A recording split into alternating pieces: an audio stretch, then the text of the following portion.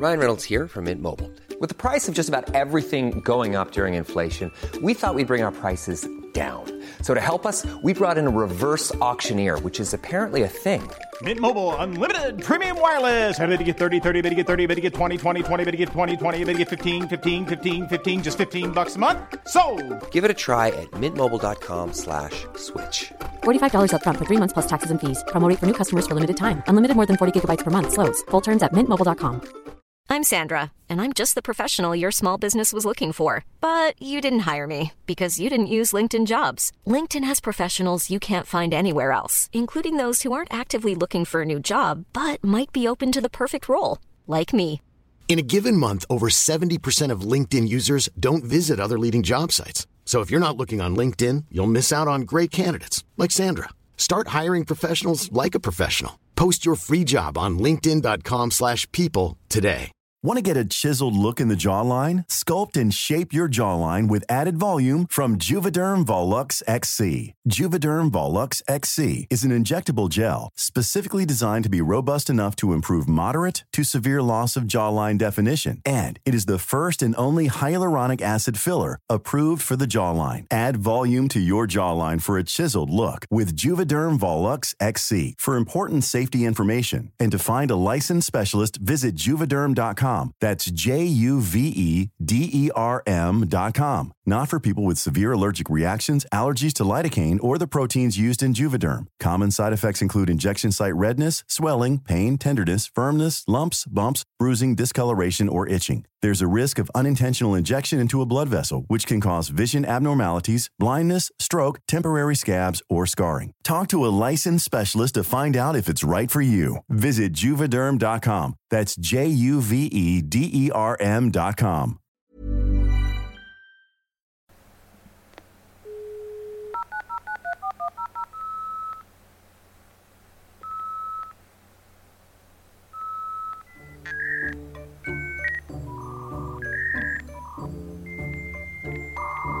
Welcome back to the Creep Dive. Thank you. Lots of people Patreon this week. We appreciate that very much. If you haven't and you're listening, fuck you.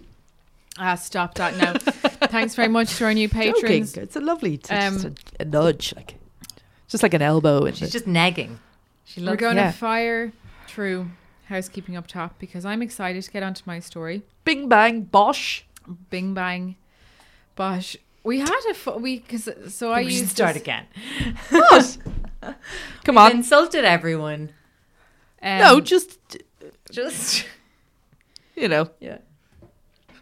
Go on, Gav. Sorry, I wanted to do housekeeping up top. Totes, I still haven't arrived, but they're on the way. Things will be sent out. Buy tickets for the Cork Podcast Festival. They're available on U-Ticket. They're running out. It's loads of people message us to say that they've bought their tickets. We've no idea how many. I'm actually raging now. Sophie's taking out her knitting, and I should have bought my crochet along because it's getting colder, and I started a new hat yesterday. It's really depressing sitting with a couple of people who are crafting in front of me. Review of the week is for Jen Stan. Said, I only found this podcast in the last couple of weeks and have deep dived into all the back episodes. Still catching up, but cannot get enough. Love it. Hey, welcome. Dreading catching up on the current episodes because then I'll have to wait a week for the next one. Or sometimes it's 10 days, Jen. Don't get excited. Also, one more. Oh, yes. So someone left a really bad review, but I think it was for a different podcast because it made no sense and it was deleted. But I wanted to give a shout out to that review because I use tracking systems for the podcasts, so I get all the reviews in before they're published, and some of the reviews come in from all over the place. But someone said, oh my God, who could listen to two women that sound like drunk 8-year-olds that make no sense? It could have been from Mother of Pod, guys. Their voices are stupid and wasteful, bullshitting for 20 minutes of the podcast about absolutely nothing. Wasn't enough. The horrendous sound equipment was worse than nails on a chalkboard. So whoever that review was for, that is fucking scathing. It could have been Mother of Pod. Well, I don't know. It's someone from the US. I feel like they found the wrong podcast because then they deleted the review, or else they maybe had a change of heart, or maybe meant to come back and say who would listen to 3 drunk 8-year-olds. I don't know, but Look, could I also... We aim to please. We've never had a podcast that short. no, it said just for the first 20 minutes. Ah, sorry. Yeah. Which is, I mean, there's a lot of crossover there. There's a lot of accuracies. That's why it kind of gave me spine tingles, but I don't think it was for us. And either way, they deleted it, so it's not their public. It is now. Gas. Speaking of spine tingles, we are planning something very, very fun for the week of Halloween. I feel like we should... Is this too early? Because we want to push the Cork Festival. And then we should tell them about the other in case they're like... We've also like bitten off way more than we can chew or way more than we can sell, because there's like... Who cares? There's genuinely enough live tickets there now for everyone in Ireland and their distant cousins from the UK. No, I prefer... I think it's gas to play to 5 or 6 people. I think that's the most crack. Come on, that'd be gas. It is. But Cork is selling well. But we're doing. I've never played to anybody. Okay, we can't breadcrumb it like this and not say what it is. We just say there's a Halloween. A lot of people wanted a Halloween show, and we said, "Fuck yeah!" We'd like to give the people what they want. So there is a live creep. Details to follow. Dublin based. It'll be on the 30th. It's in October. City centre location. A very, very cool location. Very creepy. Very appropriate. Very, very, I think very there cool. will be people frightened to come. Yeah, well, Jen's planning a few little tricks. If you I'm see gonna if you see a really for tall my story. man walking around with no head, it's probably just someone with their Slenderman. It'll be great. We'll tell you more when we know more. We'll tell you more, but we will release the details to patrons first. That so is be one of the perks tickets. of being a patron. You will have first shot at buying the Halloween show tickets. So we will be releasing them to Patreon one day and then general release the next day. Yes. So it's another incentive to pay your favourite creeps. And just to say that there are more patrons than there are tickets. So we're doing a live show of 80 people in Dublin, and we have more than 80 patrons. Quite a few more than 80 patrons at the moment. Yeah. Every one of you. For everyone who's still listening and not fast forwarding through this in order to get to Creep Tales. Okay. We should tell Creep them about our... Tales. I just renamed the pod there. To get to our stories of creepness. Yes. We should talk about our stories. Cassie, I really want to hear your story. I think you should tell the first story. Okay, first. I'll tell the first God story. damn. Okay, I had Do a you good want creep of to? the week. Oh, sorry. Oh, creep of the week, very please. quick. Creep of the Brexit. week, super quick. It's PETA barbecuing the dog on Henry Street. What? Never. got to be. What? What? I'm getting this picture up. Bearing Okay. in mind, my lovely, quiet rescue is asleep under the chair beside me. Okay, we shouldn't say it too loudly. Okay, so not a real dog. What is it? Just clarify. It's a mannequin dog that PETA barbecued on Henry Street this week to promote a vegan lifestyle. Let's have a look. You know, this is why Lydia doesn't eat pork. It's because we were walking down Grafton Street and a circle of people wearing those anonymous masks stood like in a circle back to back, all holding laptops of what happens in a slaughterhouse. Yeah. And like once you saw that footage, there's no way you could just eat pork again. I agree, but I think like here are PETA promoting it's saying go vegan. Yeah. I really think they should just target cheese for a change. Because I think most people's problem with veganism Yes. is that they can't eat cheese. It's the dairy aspect. Like I'm vegetarian, but I'd find it really hard to give up cheese and butter. It's the butter aspect for me. It's the butter. Yeah. Because it's as a vegetarian, I just use other things as vessels to eat butter. Yeah. But this is a really realistic looking dog. It really is. That is And horrific. It's like basically kind of all singed and burned at one end and then with a little cute furry head on Guys, it. it's an animal like And everything else. is, So harsh. I think they need to rehire a communications person there because that is having adverse effects. I definitely I mean, think it's not it's- making me want to eat meat, but it's making me want to avoid everything that they do and Yes. any association with them. Well, it's too hard line. Like, I think that's what people find hard with veganism and things like that. Is Yeah. if it feels so dogmatic. Sorry, pardon but you know that you won't be able to kind of. It's all or nothing. Like It's classic PETA. classic beat. Give me a good vegan cheese that isn't based on nutritional yeast, and I'll Put be all happy your out. sources into improving the vegan butter situation, Yeah, and we'll talk. That's your creep of the week. Yeah. Yeah, appropriate. Okay, so I have a really fun creep story this week, inspired by the launch of Filter This, which is Sophie White's new novel. We went to the launch. We had a creep night out. We met creeps in real life, and it was a lot of fun. In your Kindle? Audible? Yes. So buy Sophie's new book, which is about a woman on Instagram who gets into a precarious situation, isn't forthcoming with the truth, shall we say? Oh, you can say it. It's no spoilers. The main character of Filter This accidentally leads her followers to believe she's pregnant when it immediately starts paying off in SpawnCon and likes and follows. She decides to run with the lie. Okay, amazing. So I went down the road of trying to find a woman in real life who had done the same thing. And what I found instead, and I haven't covered it this week because I found a better kind of Instagram lie story, but what I found was a very short story of there is a creep in the US. You know, in the US they do private adoptions. Yeah. What does that mean? As in, like, you know the way here, if you want to adopt a child, you have to go through an agency and do it like really officially. You know, well, in some states in the US, there's a lot of couples who are like seeking to adopt and looking to adopt. So there's a looking to adopt hashtag on Instagram. Because buying a baby situation? It's essentially buying, not buying babies, but like they can privately, they can have to do it through an agency and make it legit. Okay. But like they can seek each other out.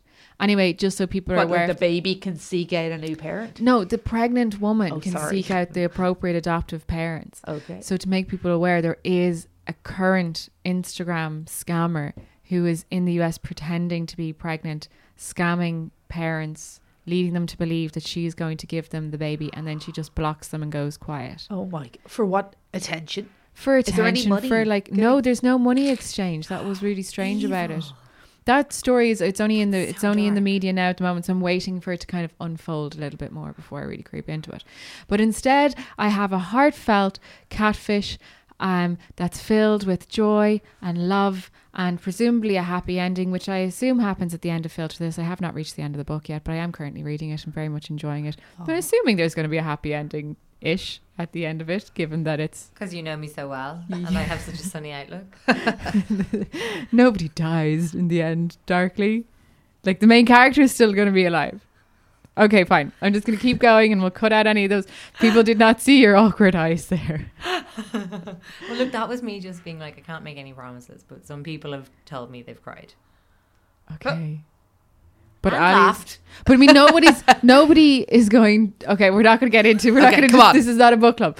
But anyway, so Emma Perrier is a petite brunette French woman from a town near the French Alps. But she moved to London and found a nice flat in Twickenham, and she was a romantic. She says herself, and later in articles and in interviews, that she loves love. She loves to love. So she moved to London. She really picked up that accent. Did she? Loves to love. French. She moved to London, presumably sat in her little flat watching Notting Hill and The Notebook, and wanted to find herself a nice English man. But unfortunately, she worked really long hours in a coffee shop in the financial district, and she encountered more stockbrokers who were just looking for coffee, not looking for love. So when a young professional man named Connor rang the cafe that she worked at, asking her out on a date, she was totally smitten. Just from that. Yeah. Just like, from that. I mean, that's a romantic thing to do. He rang the coffee shop. I was like, is that little French woman there? Little French woman. The French woman that loves love. I would love to take her out on a date. So Connor was 11 years younger than Emma. Emma was about 33 at the time. And he took her on some lovely countryside dates. They went to Kent. They went fishing for carp near his parents' home. They held hands. Nothing they went on nighttime strolls. Love carp. They dated. Huge mouth. Fishing. You could definitely fuck a carp in a mouth. If you had a date. Oh my god, disgusting. I'd say loads of people have. Don't. I mean, you'd already be fucking it. It's like, please. It'd just be like masturbating with a carp glove. Except it would be like gasping for breath. Oh my god. Sick that would be. Why sick, do you man. bring animals into every story that I try to tell? You're the one who brought up a carp. Yeah, they're just fishing for carp, not fucking them in the face. She loves love. Yeah, she loves love. Okay, let's go. Emma, who's 33. Oh, sorry. The couple dated for 8 months. But then one day, out of the blue, at a train station, Connor turned around and said he never loved her. Oh my Never God. loved her. It had been the carp all along. How long had it been going on? 8 months. 8 months. But bearing in mind, she's 33. He's 11 years younger. He's what, 22? 21, 2? Why do we have to bear that in mind? Because he's young. I've got a 22-year-old brother. He's not going to be taking... He's got a lovely girlfriend, but like he's not going to be dating a 33-year-old woman taking her fishing. Too busy. And being settled to love and Fucking ready salmon of a Wednesday. No. Look, lads. Would you at least sit in front of your microphone? If you're Sorry, going yeah, sorry. Okay. So Emma threw herself into exercise. She was going to the gym like 4 times a week. She was a real pretty woman anyway, but she got herself really fit and she was like, I'm going to find love. I'm going to go on to Zoosk, a dating website that was for people who wanted to find relationships. So not like Tinder. This is in 2015, by the way. So really recent. She joined Zoosk. One of the O's in Zoosk is actually an engagement ring. So it's really for people who love love. This feels like the absolute fuckers hunting ground for somebody. No, it's for people. Okay, fine. Yeah. Busy Love, people love. who work in the financial district to find love. Great. So as soon as her dating profile was live, she started getting notifications and interest from people. And that evening, a private message arrived in her. The day she established her profile, a private message arrived in her inbox from a dark-haired Italian man named Ronaldo. Ronnie. Come on. Would you stop, right? There's Italians called Ronaldo. Like, there are people called Ronaldo. Okay. Anyway. He was gorgeous. He was a dark-haired, wide-smiled, gorgeous man. But his message was hidden behind a paywall. So with Zoosk, you have to pay a £25 subscription to unlock your messages. Yeah. Love isn't free. This is a love pyramid scheme. So that night, Emma FaceTimed her sister and showed her the pictures of Ronnie. And she's like, look, this guy, he's so handsome. Sorry. Is he calling himself Ronnie? Yeah. As a shorthand. Because he's in London now. He's got to fit in with the boys, you know. He can't go around as Ronaldo. He's Ronnie. Takes the sheen off it though, doesn't it? Yeah, it makes him relatable. I guess. Right. So he looked like a model. Like he really, you know, he's really handsome. But according to his profile, Ronnie was a 34-year-old electrician from the West Midlands, just a mere 100 miles from Emma. He was super handsome. So Emma paid the £25 subscription to Zooks to be able to access the message. The message popped up and it said, you look beautiful. The two quickly bonded over their shared experience of being European in London and working blue-collar jobs. As their relationship blossomed, they were bonding really quickly, but then Emma messaged him in Italian and she was surprised that he didn't understand what she was saying. He explained that his mother was English and that his father spoke in English too, except when he swore. So he was raised on English. They began taking their chat away from Zoosk and onto WhatsApp, and their relationship seemed to be exclusive.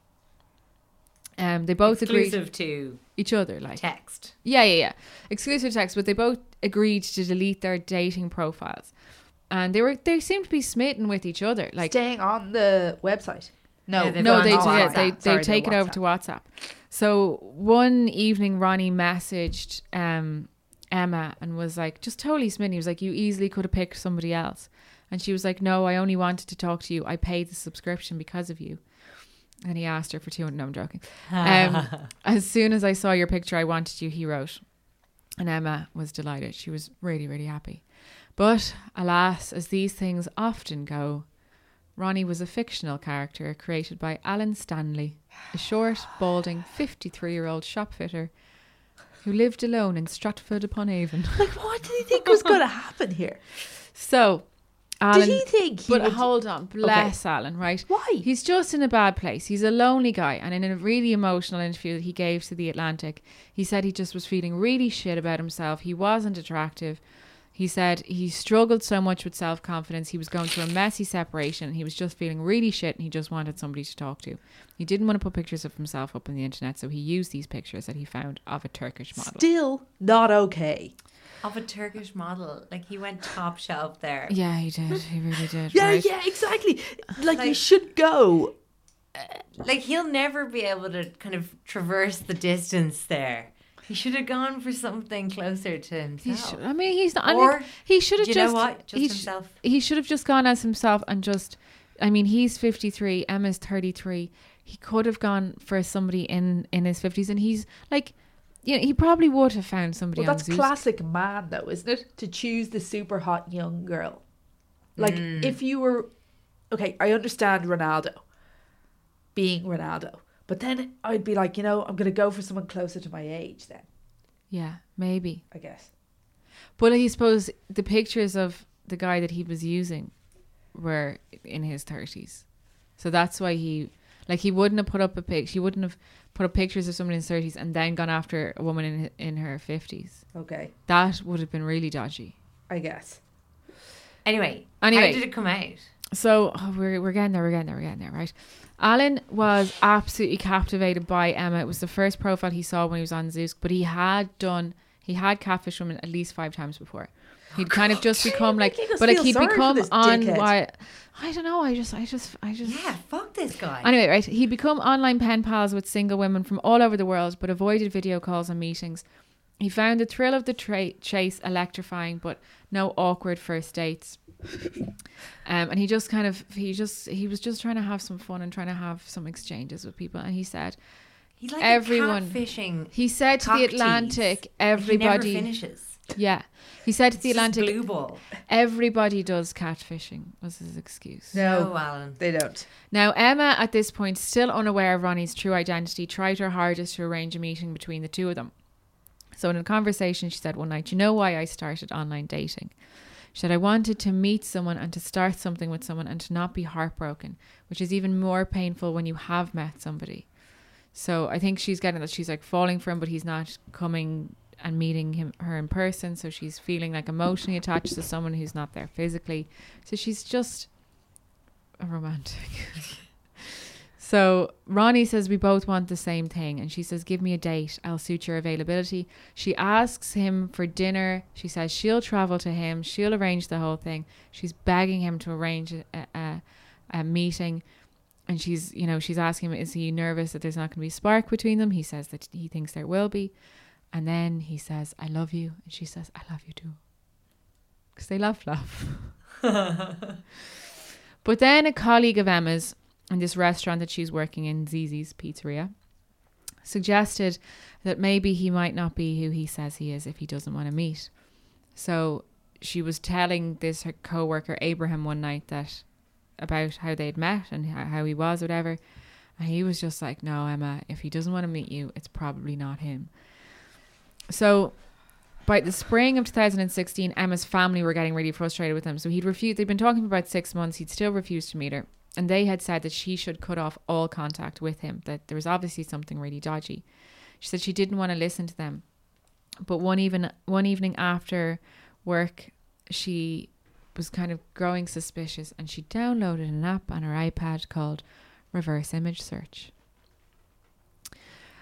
So she said in this interview with The Atlantic that she was really scared of using it for the first time. She uploaded the photo of Ronnie wearing his leather jacket, which is a photo that was one of her favourites. The results arrived in seconds. The man in the photos was a model and actor from Turkey called Adam Güzel. Emma was really confused. Adam as well. Adam. Oh, Alan. No, Alan and Adam. She found his model management website. She found his Twitter account. She found his Facebook. She found his closest connect, and she found everything about it that just proved that he was a real person and all his profiles were legit. He has, in a very odd just coincidence, he studied acting in the Gaiety. Oh, yeah. There you go. Local creep. So she gets back on to Alan. Innocent person. Not a creep. Not creep. Local creep story. Nice guy. Local connection. Local connection, yeah. So do you have anything to tell me about Adam? She wrote to Ronnie in a text message. "It is me, It is me, Alan replied, thinking fast. He said that they were his modelling pictures from before and that he'd used another name a long time ago. Jesus, it was a long Alan. time ago, he promised. Alan! But she still kept chatting to him until August of that year, when he got into computer troubles and he bought a new laptop and he set it up and he texted her. Why did she continue? Because she kind of chose to believe him, I think. Or like Okay. she was having conversation with him and she seemed to be pretty like smitten with their chat anyway, you know. And it's what she wanted to so much to believe that it was him. So when he bought a new laptop and he set it up initially, like this is what I figured happens. You know, when you have a Mac and you message someone from iMessage on your computer, sometimes your email address pops up in the text instead of your phone number. So he sent her a text message and the email address said Alan Stanley. Oh no. Come So- on. so So she- Alan Stanley. So she continued to He's text not him. fucking Stratford Italian. upon time. So she obviously was like, what the fuck? And he said he bought a secondhand laptop from a guy called Alan and that it was actually really him, right? But she typed the email Jesus. address. Is he not getting tired of his own shit? And there's a excuses? lot of like, there's There's a some lot of massive crap, red flags aren't here, they? right? So she typed the email address into Google and discovered like loads of evidence that kind of undermined the stories that he had told her as Ronnie, that maybe there was a lot of connection between Ronnie and Alan. So she rang him and confronted him, and Alan broke down and confessed everything. First he tried to deny it and then he broke down and confessed everything. Did he answer in a I'm a fake? catfisher. My name's Everybody- Alan Shatter. Everyone I've does. just shat myself. Alan Stanley. I'm Alan Stanley. Everyone does catfishing. Everyone does it. Everyone does it. It's fine. I was just lonely. I love love too. I love a pickled beetroot. And I love love. So he told her everything. Emma said she felt like a fool. They both cried. Oh my god! Alan you said it guys was a just get big- together. They're actually so Big annoying. error of judgment, the worst and biggest mistake of his life. And while he was telling her the truth, he still told her he was 50 and shaved a good like 3 or 4 years off his age anyway. So even in the truth, he was lying, right? Oh god. So Emma was trying to deal with Alan. She wanted to try and keep speaking to him, which we've seen happen so often in these catfishing stories, where they stay in touch because the catfishee wants to understand why the catfisher did it. So they're still talking, but while she's talking to Alan, who she now knows to be Alan, she decides to fire off a message to Adam in Turkey just to let him know that someone is using his images. So she says, "Hello, Adam. We don't know each other, but a year ago I met a guy online and that man is using your pictures and pretends he is you under another name. Wasn't sure if getting in touch with you was a good idea, but I just thought you should know. Kind regards, Emma." Fired off the message. Think she DM'd him I on think the we Insta. both know where this is going. Ooh. Right? I know because never mind. I know the story. Yeah, because you watch This Morning That's right. on the YouTube. Oh my god. So Nothing Adam- gets past Jen if it's been on this morning. Adam almost didn't reply. He was at home with a cold in Turkey. But he said there was something about the sincerity of Emma's message that intrigued him. He replied in English, and the conversation quickly flourished. And Yes! days later, the two FaceTimed. No shit. Yeah. So Emma says, "I wasn't sure, of course, that it was him. I always was in doubt." And Adam said, "I never do FaceTiming, but somehow I wanted to do it with her." And as he answered the phone, We're she so said, romantic. "You're so real, crying. You really do exist." Weird. Oh dear. Right? but then, She's gonna do that all the way through sex. The interview You're was a little so like real. that. oh my too. God, no spoilers. I'm going to cut that come piece on, out. come on. Sorry. So before, as they were getting to know each other, right? That was fine, whatever. They're shit. internet friends. Bear in mind, she's in London, he's in Turkey. Yeah. So she's still having these conversations with Alan, where she's trying to understand what happened, and they decide that they're going to meet in real life because he felt like he needed to apologize to her in person, and she felt like going to meet him in real life would help her understand what would happen. So in November 2016, the two met up. Now, in their retellings of that night, their versions really differ. Oh no. Alan describes it as being remarkably romantic. It was lovely. Emma said it was totally forgettable, not so romantic at all. Alan said it was the perfect night. She paid for dinner that evening, an Italian restaurant in Paddington. She paid for dinner. Yeah. After everything. Alan, you are scum. He Pay for dinner. He even insinuated that she stayed the night in his hotel. Delusional. Oh my God. As a gentleman, I'm very reluctant to talk about this side of things, he said. Fuck you. Emma Oh my God. Alan, shove your dick in a carp. You fucking Emma just flatly denied Just it. fucking shove it in a car door and close it. She said she was pleased to meet him, and that was it.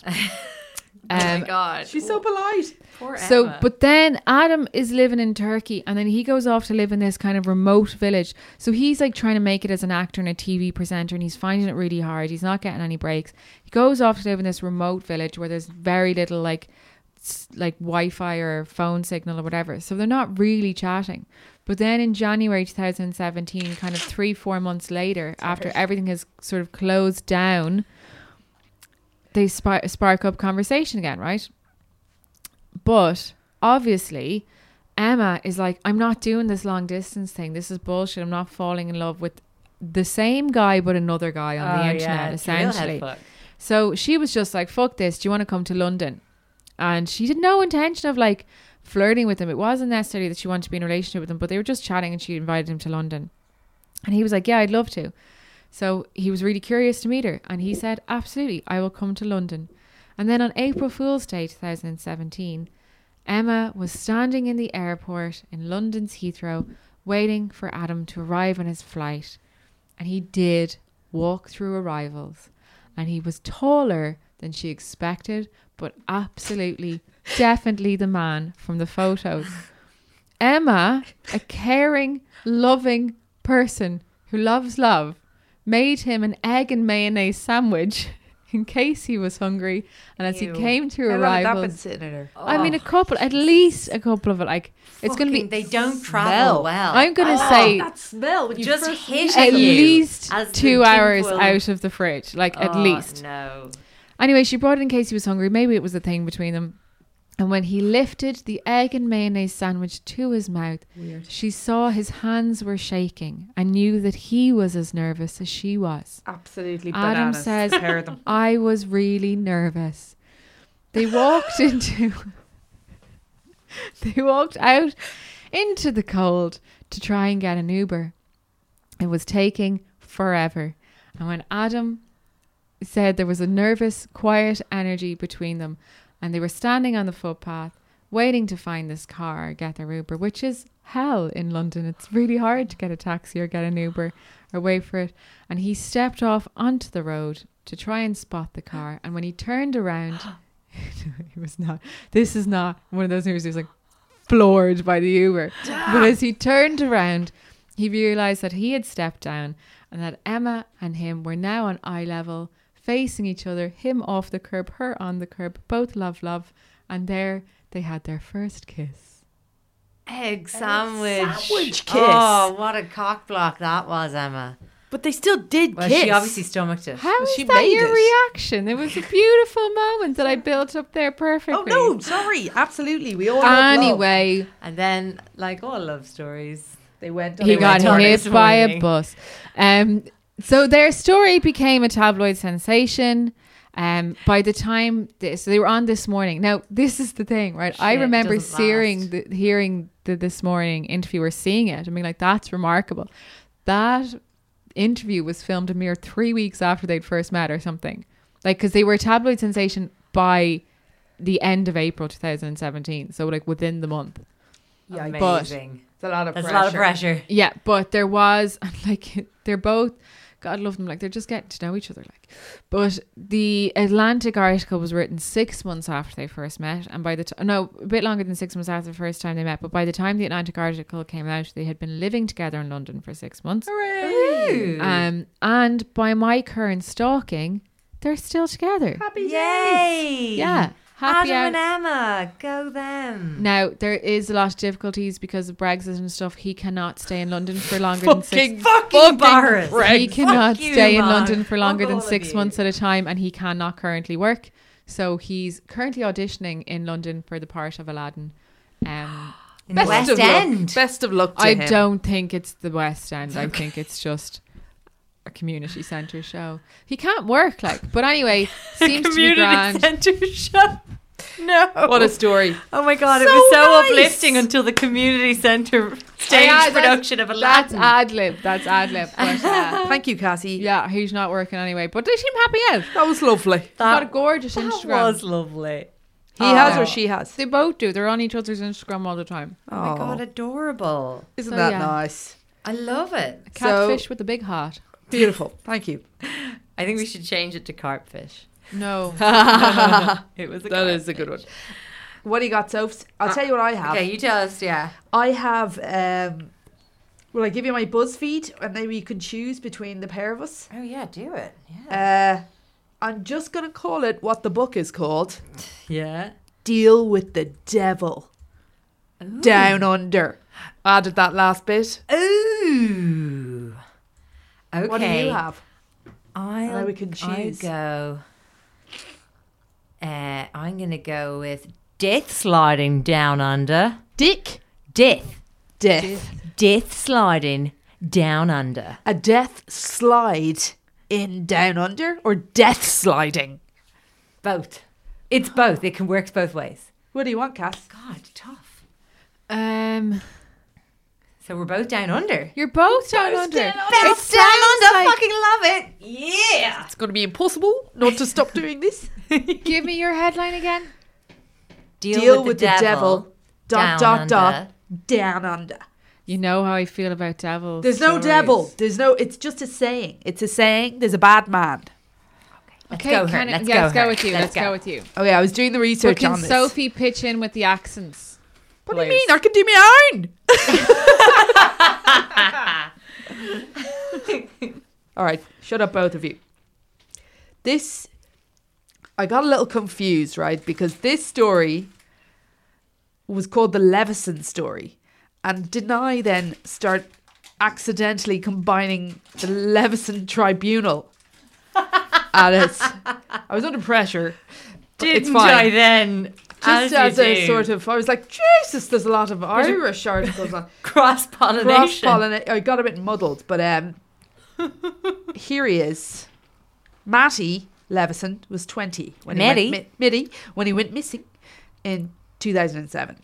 11. 7. I know, but he was 11. He was 20. What is happening?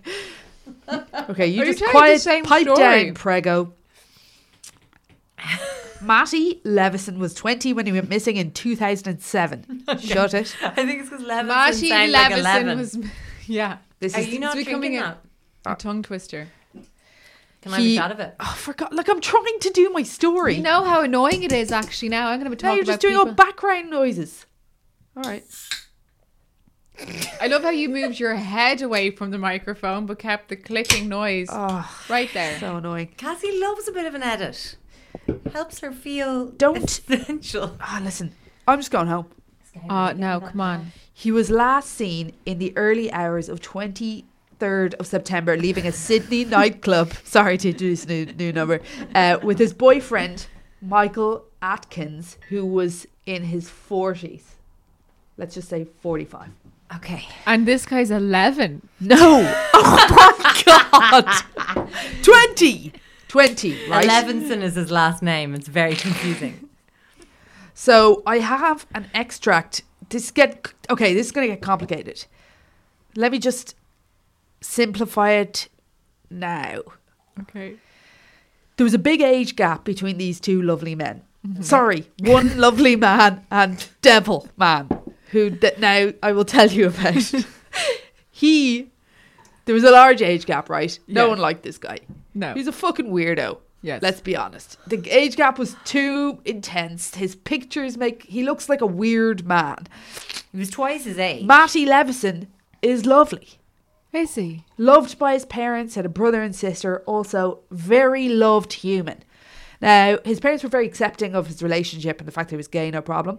But definitely didn't like this guy too much. And maybe it was the age gap. He was also kind of a weirdo. It was pretty clear from interviews you can see from him after the fact that he wasn't a warm and cuddly kind of guy. Okay. So Maddie went missing. And Michael said Okay, there's a picture of them. There's a video, CCTV of them leaving the club together. Yes. That was the last anybody had seen of Matty. Michael held on to his line, which was he got up in the morning and Matty was gone from his apartment. Okay. A few of his belongings gone too. Okay. He was suggesting that he'd run away to start a new life. Now, do they live together? Or was he just there? They did live together. Nobody bought this. Yeah. And the parents especially were like, no way, that's not our son. There's no way that happened. Well, nobody comes home from the club and can get their shit together enough to run away and start a new life. Yeah, but he was like, why would he start a new life? He would go back to his family. He's happy as far as everyone was concerned. He's only 11. He's got this whole life ahead. His whole life ahead of him. So obviously missing person without a body, there's not a whole lot police can do. Like, he was of age, he could have gone away. Like, the case sort of ends there. Yeah. Except obviously not for the family, who are completely in bits about this and are absolutely positive something Michael did something to Matty. And wow, what year did this kick off then? 10 years later. No shit. The parents managed to get a case together and kind of persuade the local police officers to get on their side and take another look and let's kind of focus in on this. And so they do.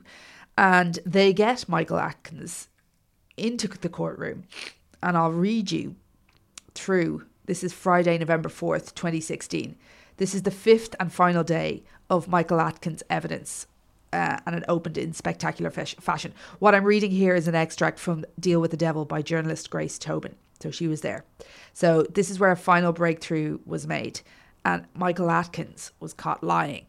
So there was a piece of evidence to suggest that he'd done something wrong, which meant there was a case. Okay, so I'll read this.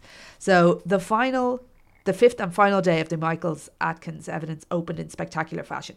Each day this week, you have stood up, you have faced Her Honour and sworn by Almighty God to tell the truth, the whole truth, and nothing but the truth. Fernandez begun prosecution. Michael says, yes. You have taken the oath that you have made every morning seriously? Yes, says Michael. The public gallery leaned forward in their seats. The focus in Fernandez's voice was razor sharp. On Monday, you gave evidence that you relied on the police to find Matty. So you told them the truth in order to help them. Do you recall that? Michael Atkins tapped his foot on the floor. Yes, vaguely, yes. I asked you when you spoke to the police about Matty whether you told them the truth. Do you recall that? Yes. This was the moment Dr. Yule, another guy in the courtroom, was counting on. Another prosecution guy. Your evidence was you did tell the police the truth. That is your evidence here in this court. Michael says, yes. You agree that in your interview to police, you told them lies, don't you? And Michael says, yes. What? Ooh. Prosecution, you've lied in your evidence in this court, haven't you? On Monday, when you said you told the police the truth, Fernandez said, that's right, isn't it? A pause, a beat of silence before Atkins replied, yes. So heads wobbled from side to side in the public gallery as the Leveson supporters and gathered journalists searched each other's faces for answers.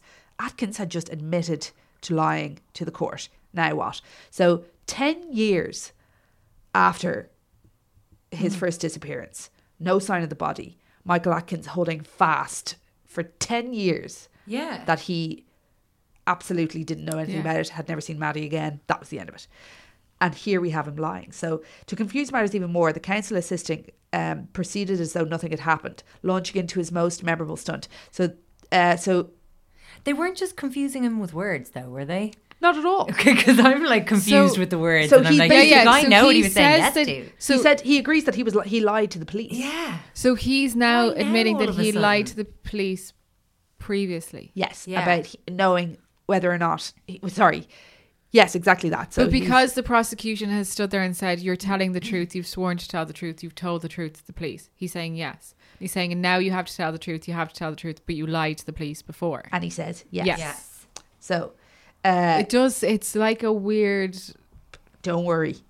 To confuse matters even more, the counsel assisting proceeded as though nothing had happened. So he sort of like glossed over what had just happened, the audience kind of going, what the fuck? Yeah. Launching into his most memorable stunt. So then he starts saying, do you believe in forgiveness? He started.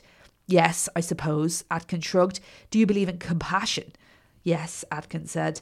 You've never had the chance to say to Mark and Faye, Matty's parents, something about losing Matt, have you? Atkins remained silent, pen in hand. The author felt goosebumps darting up her arms. Things were about to get intense. Have you ever had that chance?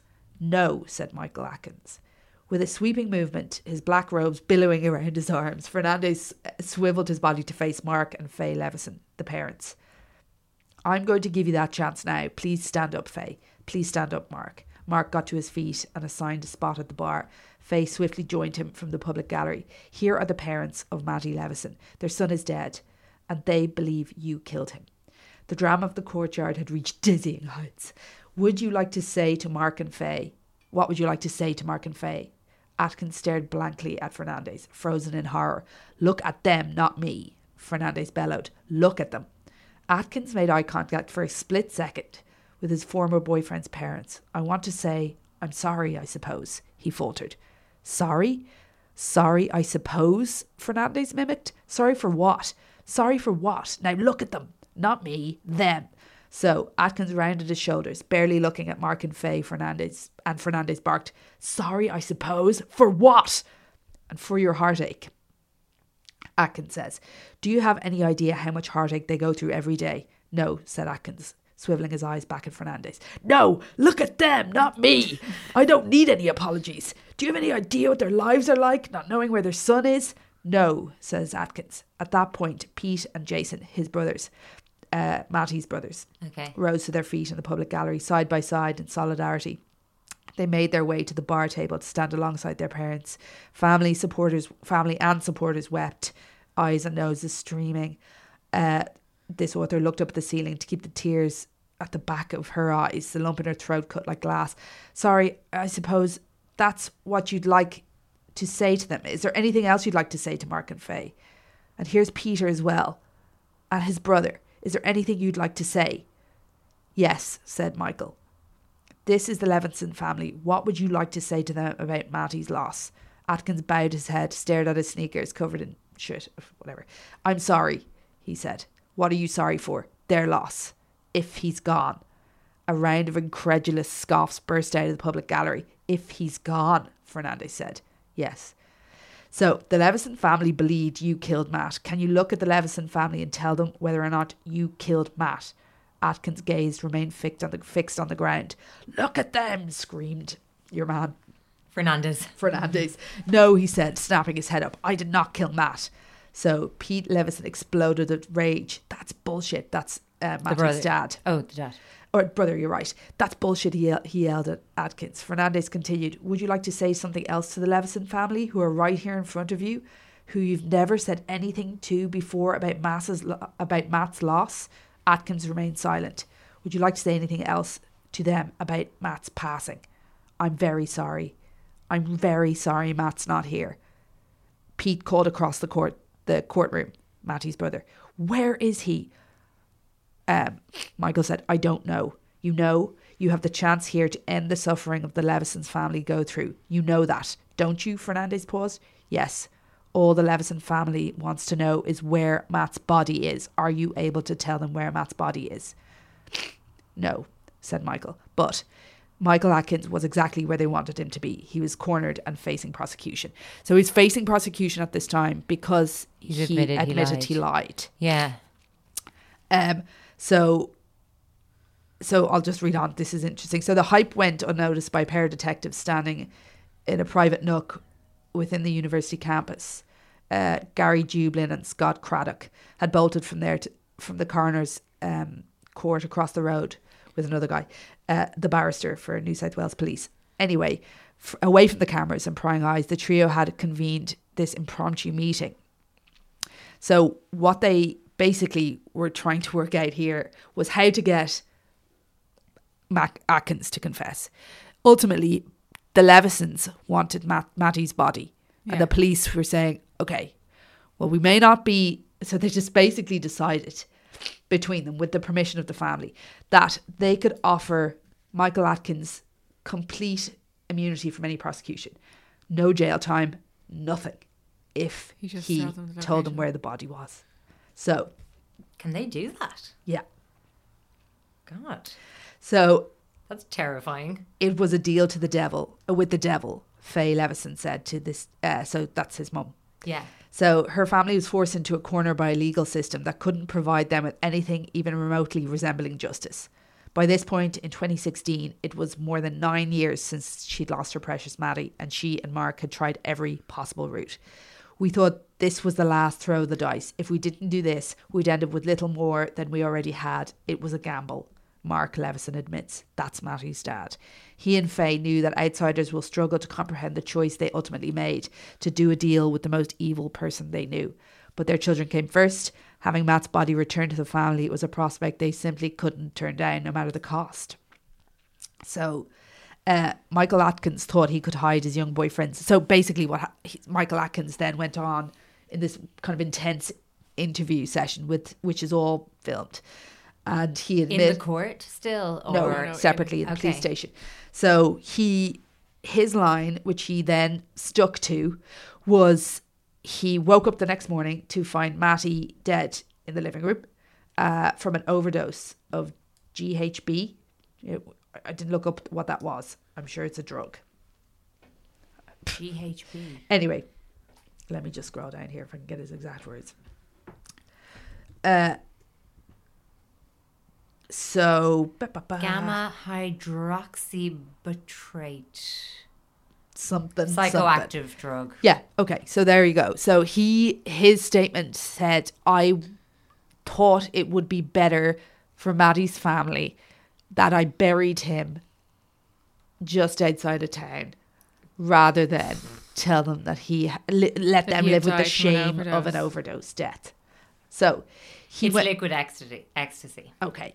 So anyway, in his statement as well, he said, "I woke up to find Maddie there on the ground, so I lay with him for more than an hour." Oh. You're like, well, what? Unnecessary detail. Absolutely right. So anyway, he took Maddie. No, he didn't. He then went and bought a hacksaw and some duct tape in the local Woodies. Oh my God. Which is all on CCTV as well. Shit, they could actually rustle it up. Yeah, well, before After that, without time. They already had that. They had no body. Oh, they had seen him buying the... Sorry, probably should have mentioned that. Corpse burying kit. Yeah, but they had no body, so nothing. So it was hard to tell whether he's lying or not, but he went through hypnosis in order to kind of recall exactly where the body was. So you'll remember, like, without a body, he's open to prosecution. So it's in his best interest now to provide them with the right Mattie location. Be found. Oh my God. So his first suggestion, no body.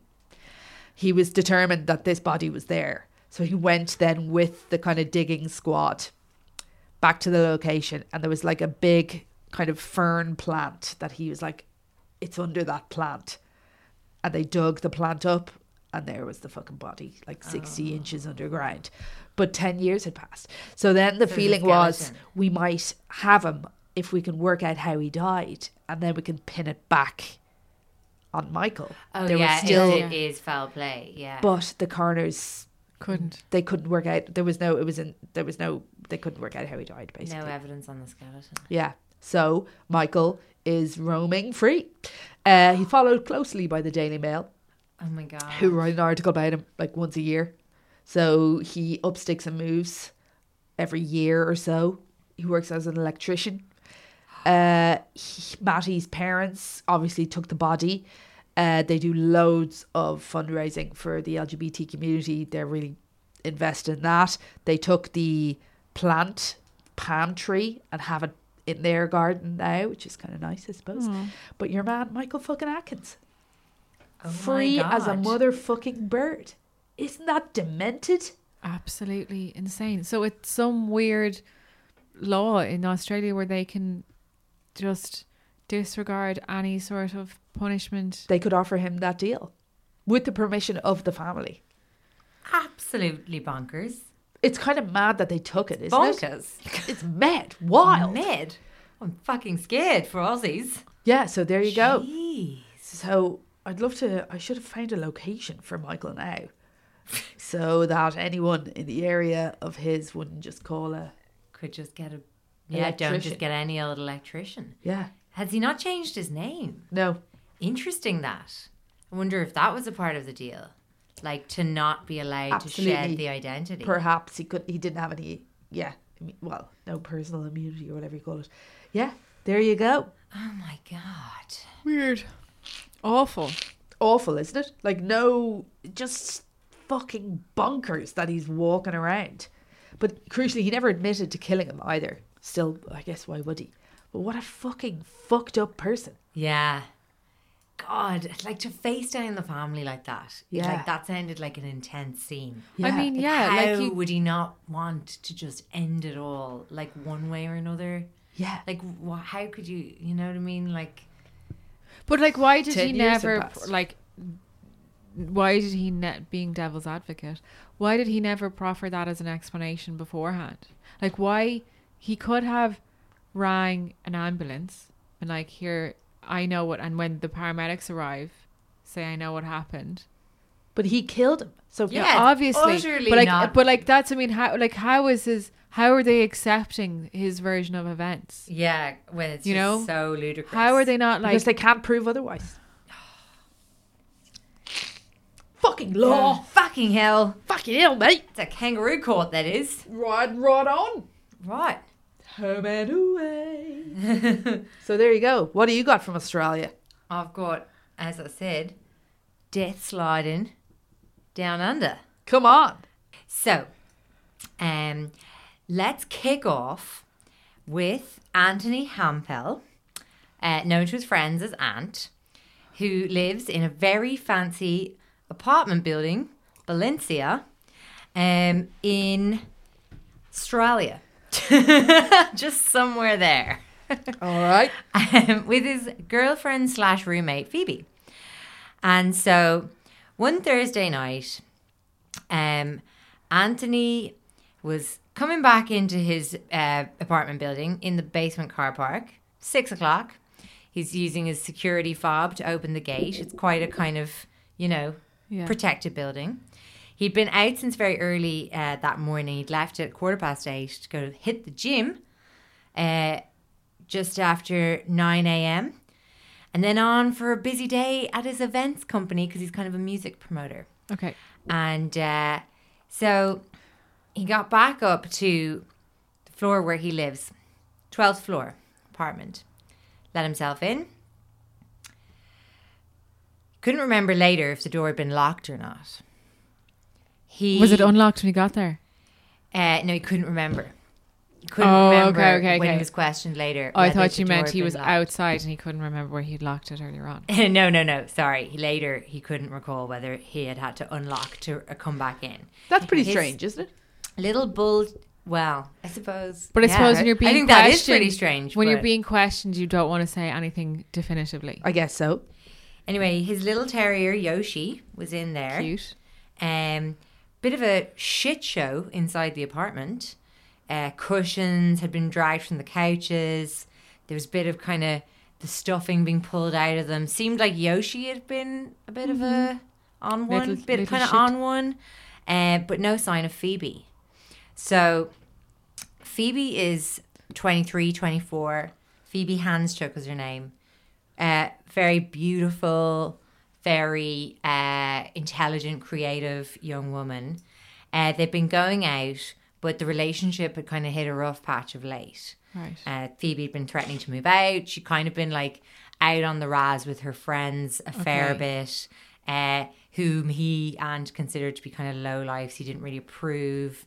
Then she'd kind of come back and kind of, they'd like have a sort of like, drunken sort of reconciliation or whatever. So she was sort of still there, but things weren't looking great.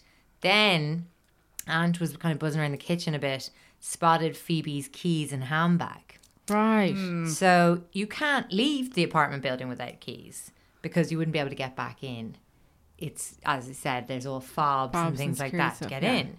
And he was like, where is she gone without her handbag? There was also kind of post-it notes stuck around the place to counters and cupboards with sort of like slightly illegible scribbles on them. Right. Which he knew were brand new. He hadn't seen them in the morning, and the cleaner had been there the previous day, so she'd been wiping down everything.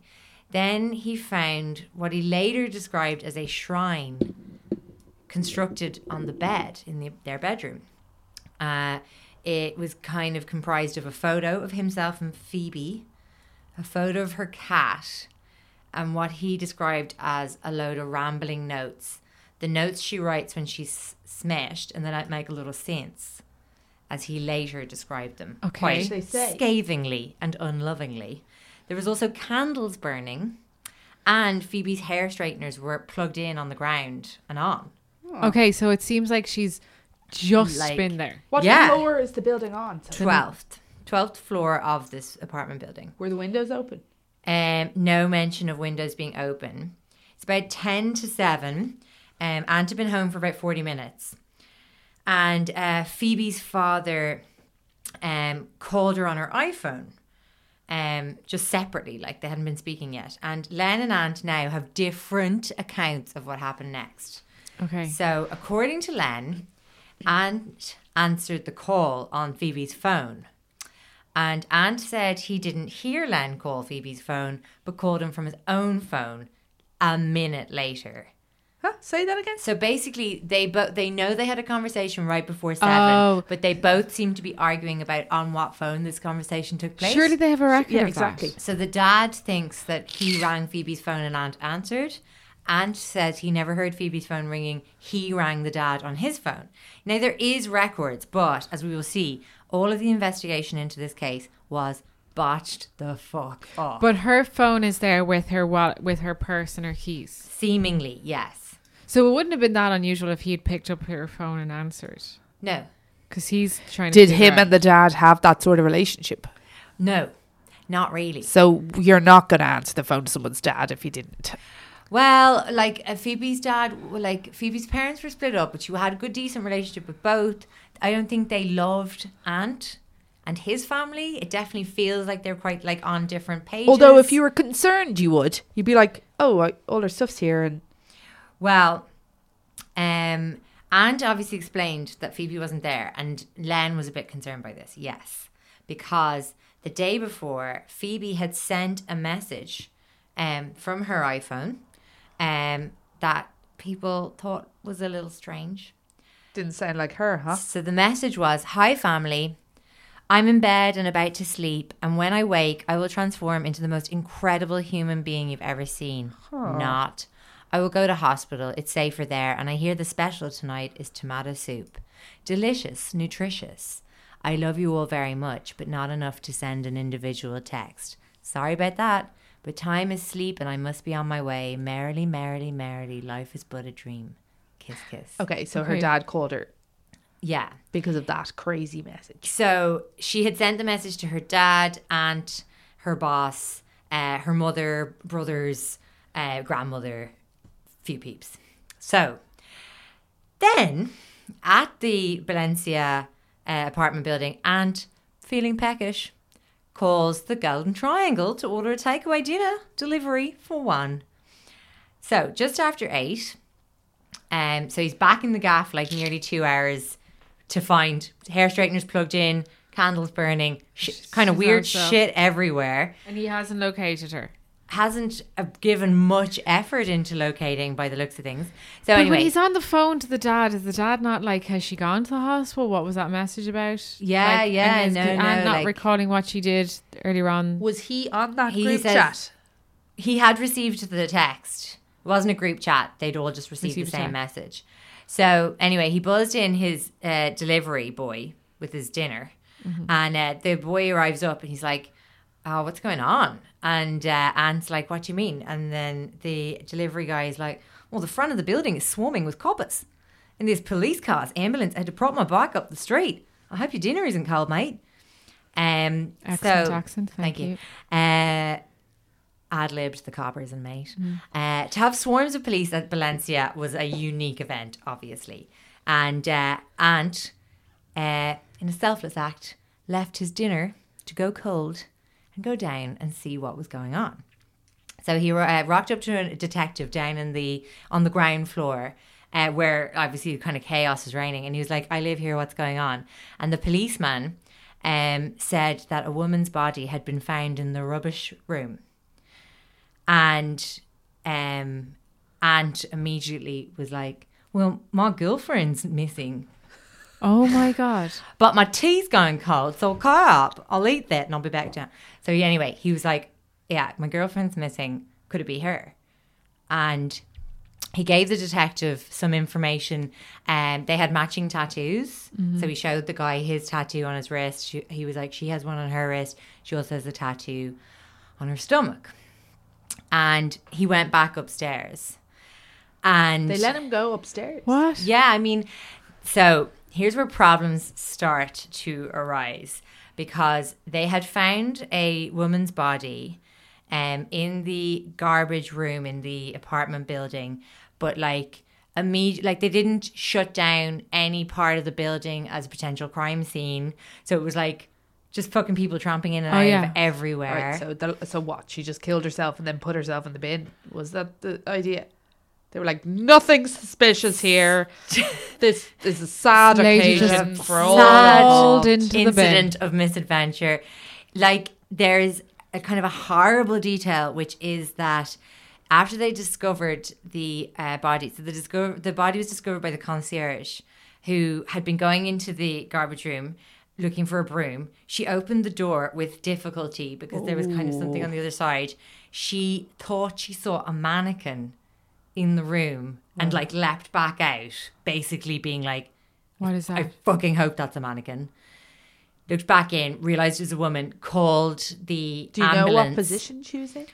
I'll go into that now, but she called an ambulance, and basically the crime scene specialists arrived.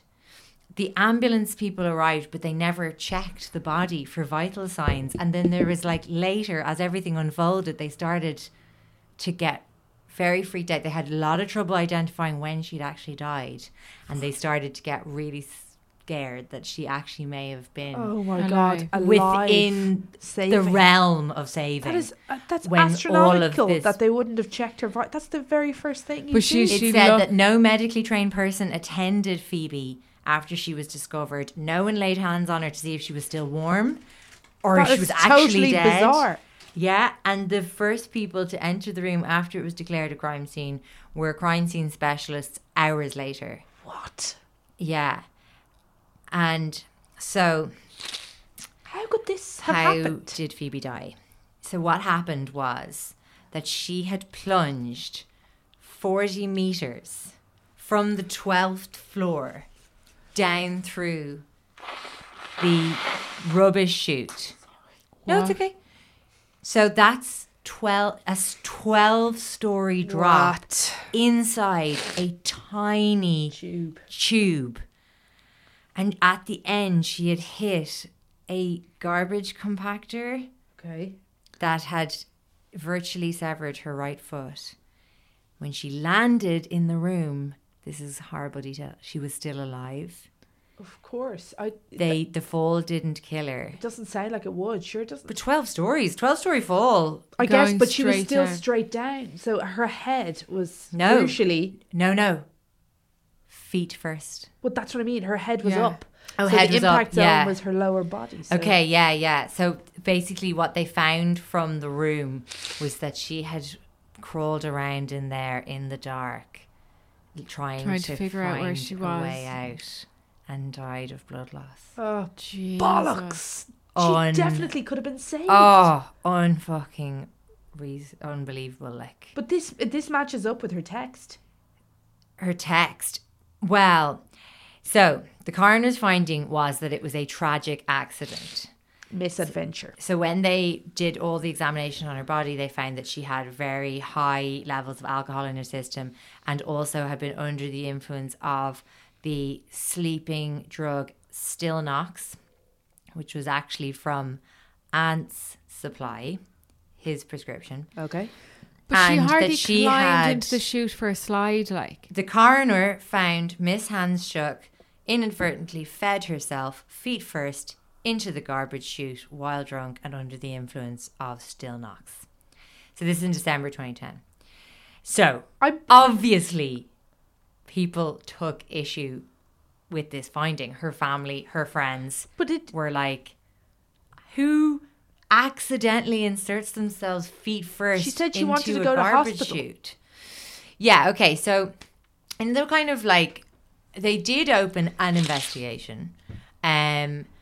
They looked into things like her journals, kind of providing insight into her state of mind. And yes, she was kind of going on a lot of benders, kind of drinking before this all happened. This was in December of 2010. And she was also 23, 24. I kind of feel like if I died at 23, 24 and people were looking at what I was doing in my life, I just don't know if it would have been wouldn't have looked that together either. Do you know that kind of way? Yeah. Like, you can't use the evidence of her going out drinking in her early 20s as proof that she would get herself into a garbage disposal unit and throw herself down 12 flights of stairs. Well, yeah, a 12-story drop. 12 stories, yeah. I'm still a lot of her friends and family. I'm still of that opinion. Are you? Jen, okay, no well, wait. matter Let's just talk how drunk about you a get. couple more details. Yeah. So her friends and family found it very fucking hard to swallow. They were like, look, even at like the remotest possibility that she wanted to do that to herself, like they just couldn't believe that she would choose that method. Okay. Like, I mean, it's a horrific death. Like, you know? Yeah. And in no way a certain outcome. Exactly. Yeah. Like, you're just looking down a dark... You and don't she know what the clearly fuck has is at the end of access that. to loads of pills. And drugs, yeah. She had spoken to her therapist about kind of worrying about her drinking and things like that. So she was like seeing a therapist. Again, if I died now, I'd be like, yeah, but people would be like, oh yeah, so she was seeing a therapist. I mean, what does that mean? Yeah. You know? And she definitely seemed to have a certain awareness about kind of like her lifestyle. She wasn't overly happy with Ant. Okay, that's what I was going to And they ask. were What do we breaking know up about and they were Ant? getting back together. Okay. Well, Ant is the son of a retired Supreme Court justice Right, of course. and stepson of a sitting county court judge. They are like a fucking high-powered family in this world of, you know... So nothing's going to stick to Ant. Nothing's going to stick to Ant. In fact, Ant's sister was convicted of dealing coke in 2014, and she actually she was filmed dealing drugs and possessing prohibited weapons. And citing the embarrassment to her upstanding family, a magistrate let her off without a conviction of any kind. Wow. So that's the family that Ant comes from. So Different to murder, mind you. different to murder, true. But Still. Could even give her community service, like. so But they didn't. they sorry. Oh, God, I've lost my face because I went down looking for that piece of factoid. Sorry. Okay, so here we go. There was some other stuff about the way her body was found and evidence at the top of the chute that definitely didn't... Well, no. But, for example, her jeans were found around her ankles. That's weird. And they had no idea when that had happened, but they did feel that would like definitely impede a person climbing into a garbage chute. Well, it's not like it happened on the journey down. Absolutely not. She had bruising on her body. Could have happened in the chute. But they felt there was some suggestion that some of the bruising looked like fingers around the arm. Okay. But it was hard to prove and definitely was not proven. Was there any suggestion of any kind of sexual assault? Yeah. No. Okay. So, you know, the coroner decided she had climbed in by herself. But there was no fingerprints on the chute at the top. Very, very interesting. Like, whatsoever. So it definitely speaks to somebody wiping putting it. her in. Well, putting it in and also wiping. Like, who the fuck can get into a shoot without leaving? Well, was it checked for his prints too? Any prints. Okay, great. No so prints it was found. wiped down. It definitely sounds like it. Yeah. The other thing was, on the night that she was discovered, a kind of a junior detective was like, we need to get the CCTV footage. And he spoke to one of the building managers who was trying to draw the detective's attention to the fact that there was a problem with the CCTV footage in that it had a very short loop and it recorded over itself something like every 12 hours. Okay. Right. So he was really trying to get that across to them. But the CCTV footage was never recovered that night. And That's when the they first thing you should get. came back for it a few days later, it was obviously it was gone. Useless. So it almost immediately seemed to be a very Cover-up. lackluster, very feeble effort of investigation. Or a cover-up. Exactly. So can I Like they ask- were not trying very hard because they didn't want to expose Justice Hample's son. Just to rehash here. Yeah. She sent that text to all of her family. What day? On the Wednesday. Or what day And was she her body died on the found? Thursday. And it was the Thursday So her night. body was found the Thursday night. Could it have been he did this on Wednesday and then there was some so he did this on Wednesday. Could he have called then his family before and panicking and they instructed him to wipe you know what I mean? Well, I'll stop you right there because she was caught on camera leaving the Valencia building during a fire alarm earlier on the Thursday. So they knew she was alive around noon.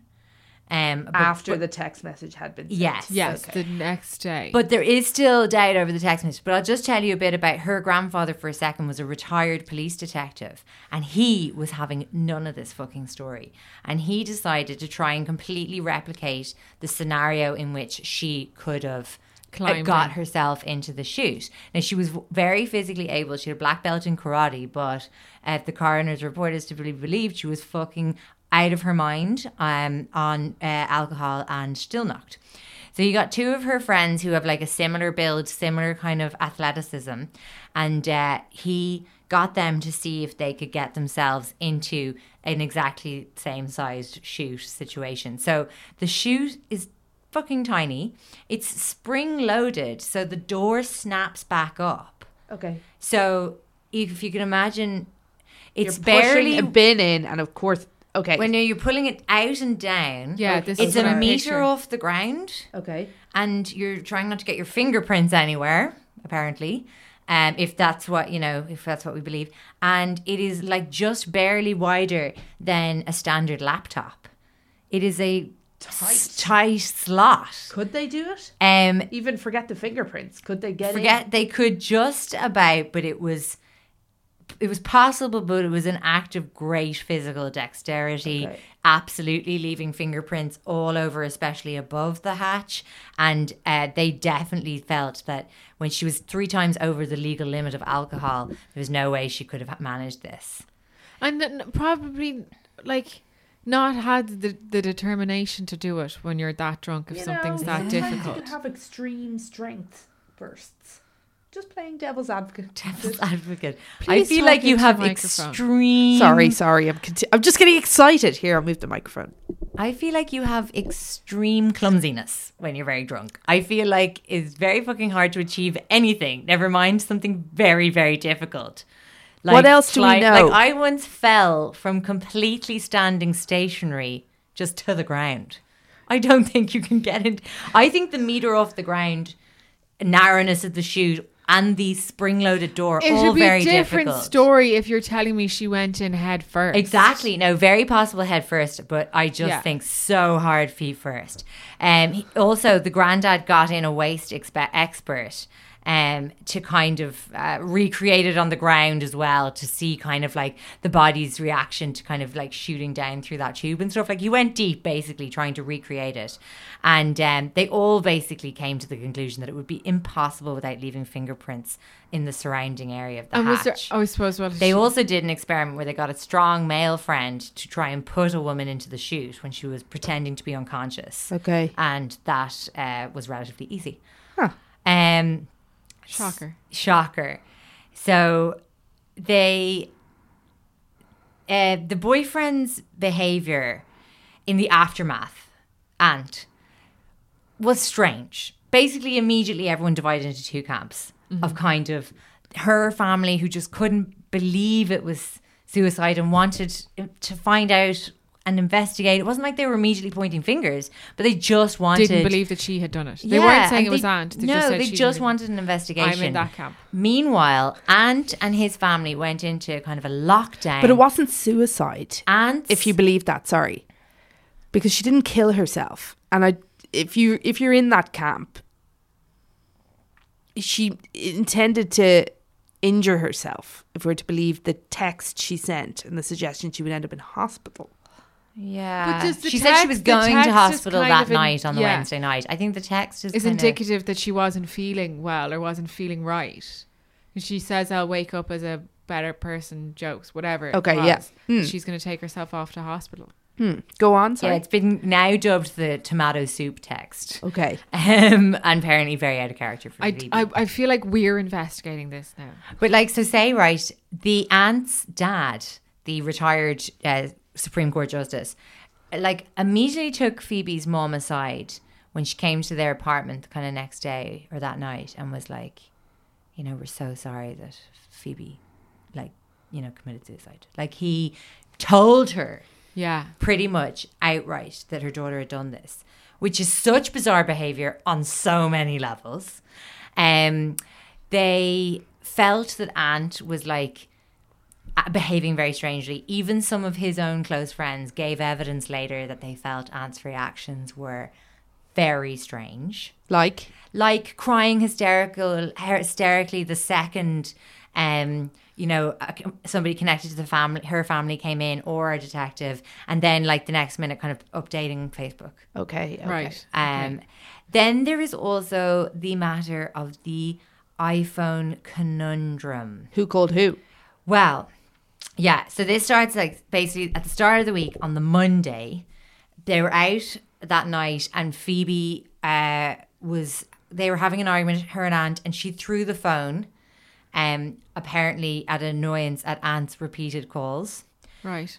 So the next day, at 4:30 in the afternoon, Phoebe used the iPhone, this is on the Tuesday, to text her granny to say she was okay. Mm-hmm. Then she went out, but appears to have left the phone at the apartment that night. And Ant says that he most likely used it to text her friends at 6:30, asking if they knew where she was. So that's on the Tuesday night. Then on the Wednesday, Ant initially told detectives that he took her iPhone when he left for work just after 8 a.m. and brought it to a repair shop. However, around 10:30 a.m. is the time the phone was used to send the troubling tomato soup message. So he really stepped in it there. Okay, he had the phone. Seemingly.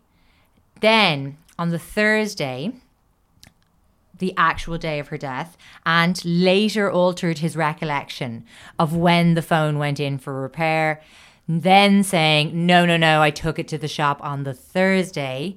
The shop kept it, and there was no outgoing activity on the phone. And So he would have been maintaining that he collected the phone, presumably on his way home from work.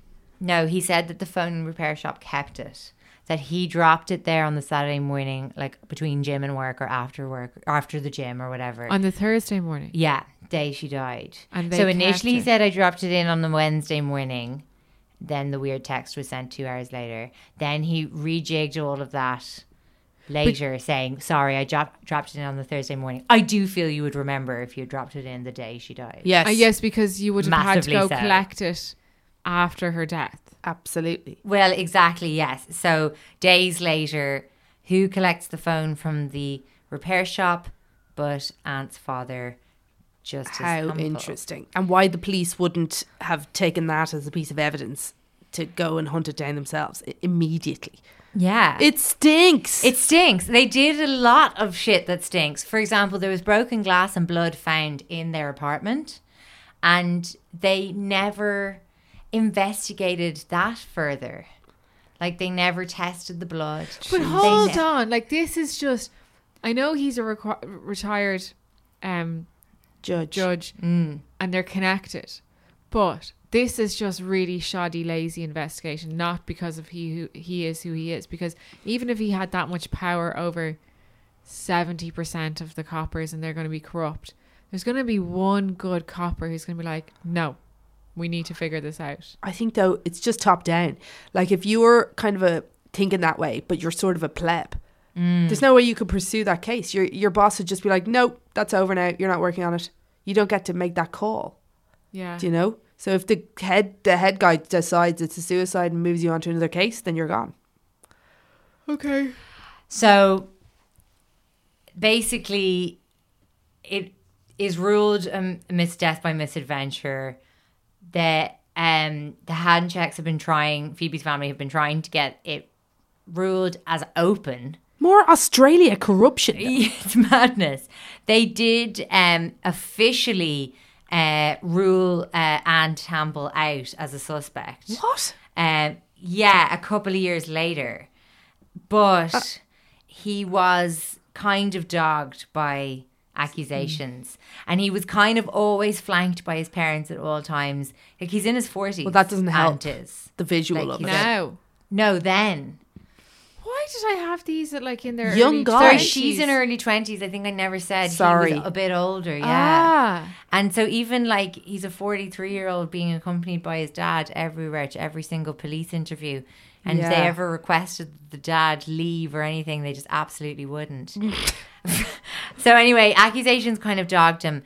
Despite having been officially ruled out as a suspect or in anything. But then, I mean, I thought this was kind of interesting. We'll kind of end on this because there is no resolution here, unfortunately. But in 2016, his sister, the one caught dealing drugs, Christina Hampel, posted to Facebook a photograph of her and Phoebe with the caption, "I just stumbled across my favourite pic of beautiful Phoebe. I miss you, darling. You were a fragile little flower that no one watered.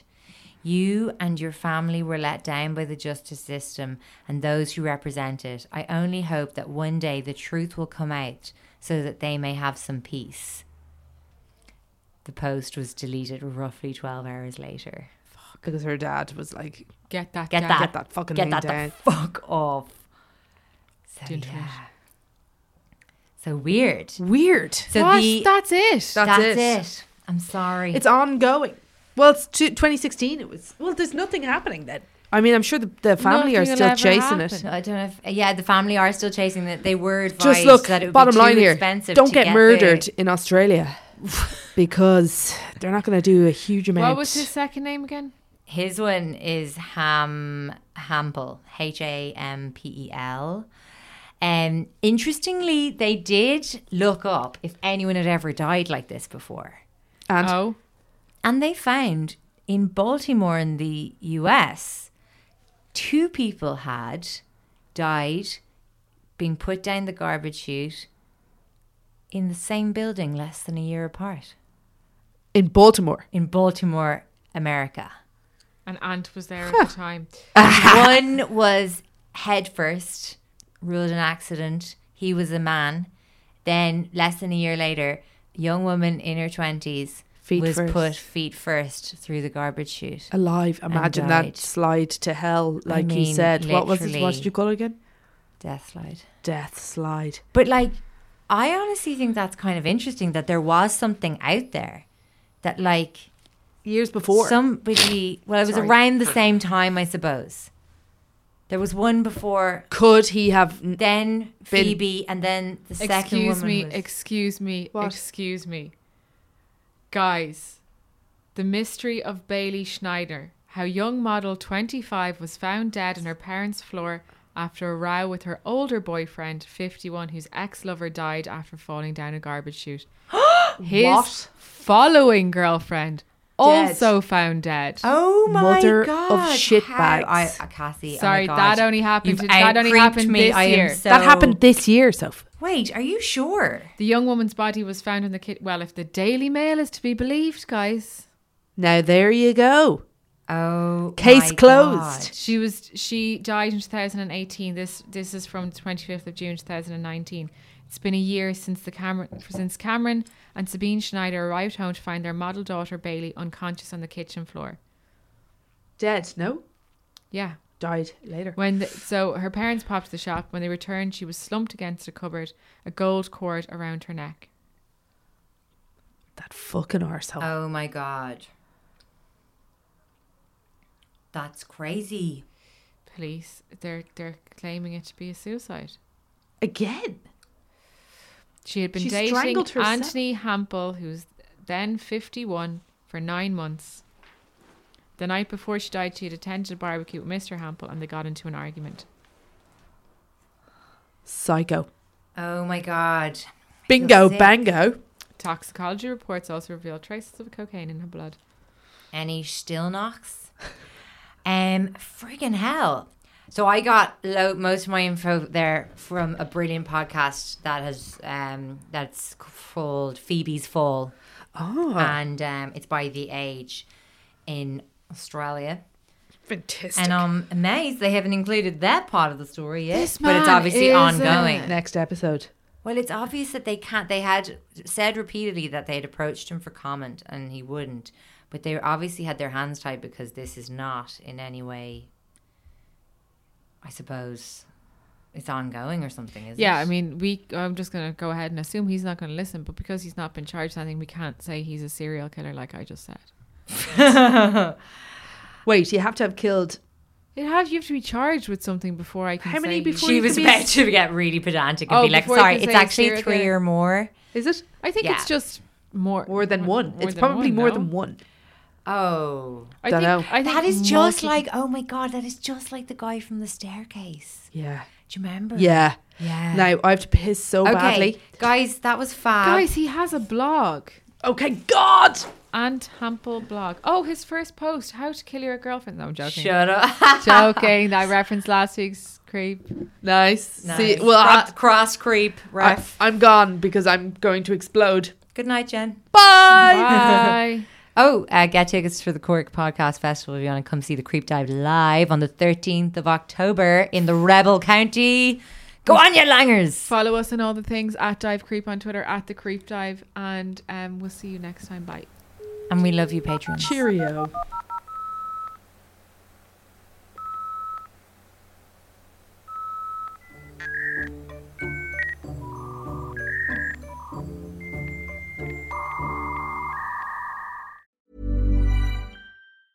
Want to get a chiseled look in the jawline? Sculpt and shape your jawline with added volume from Juvederm Volux XC. Juvederm Volux XC is an injectable gel specifically designed to be robust enough to improve moderate to severe loss of jawline definition. And it is the first and only hyaluronic acid filler approved for the jawline. Add volume to your jawline for a chiseled look with Juvederm Volux XC. For important safety information and to find a licensed specialist, visit juvederm.com. That's JUVEDERM.com. Not for people with severe allergic reactions, allergies to lidocaine, or the proteins used in Juvederm. Common side effects include injection site redness, swelling, pain, tenderness, firmness, lumps, bumps, bruising, discoloration, or itching. There's a risk of unintentional injection into a blood vessel, which can cause vision abnormalities, blindness, stroke, temporary scabs, or scarring. Talk to a licensed specialist to find out if it's right for you. Visit Juvederm.com. That's JUVEDERM.com. Even when we're on a budget, we still deserve nice things. Quince is a place to scoop up stunning high-end goods for 50 to 80% less than similar brands. They have buttery soft cashmere sweaters starting at $50, luxurious Italian leather bags, and so much more. Plus, Quince only works with factories that use safe, ethical, and responsible manufacturing. Get the high-end goods you'll love without the high price tag with Quince. Go to quince.com/style for free shipping and 365-day returns.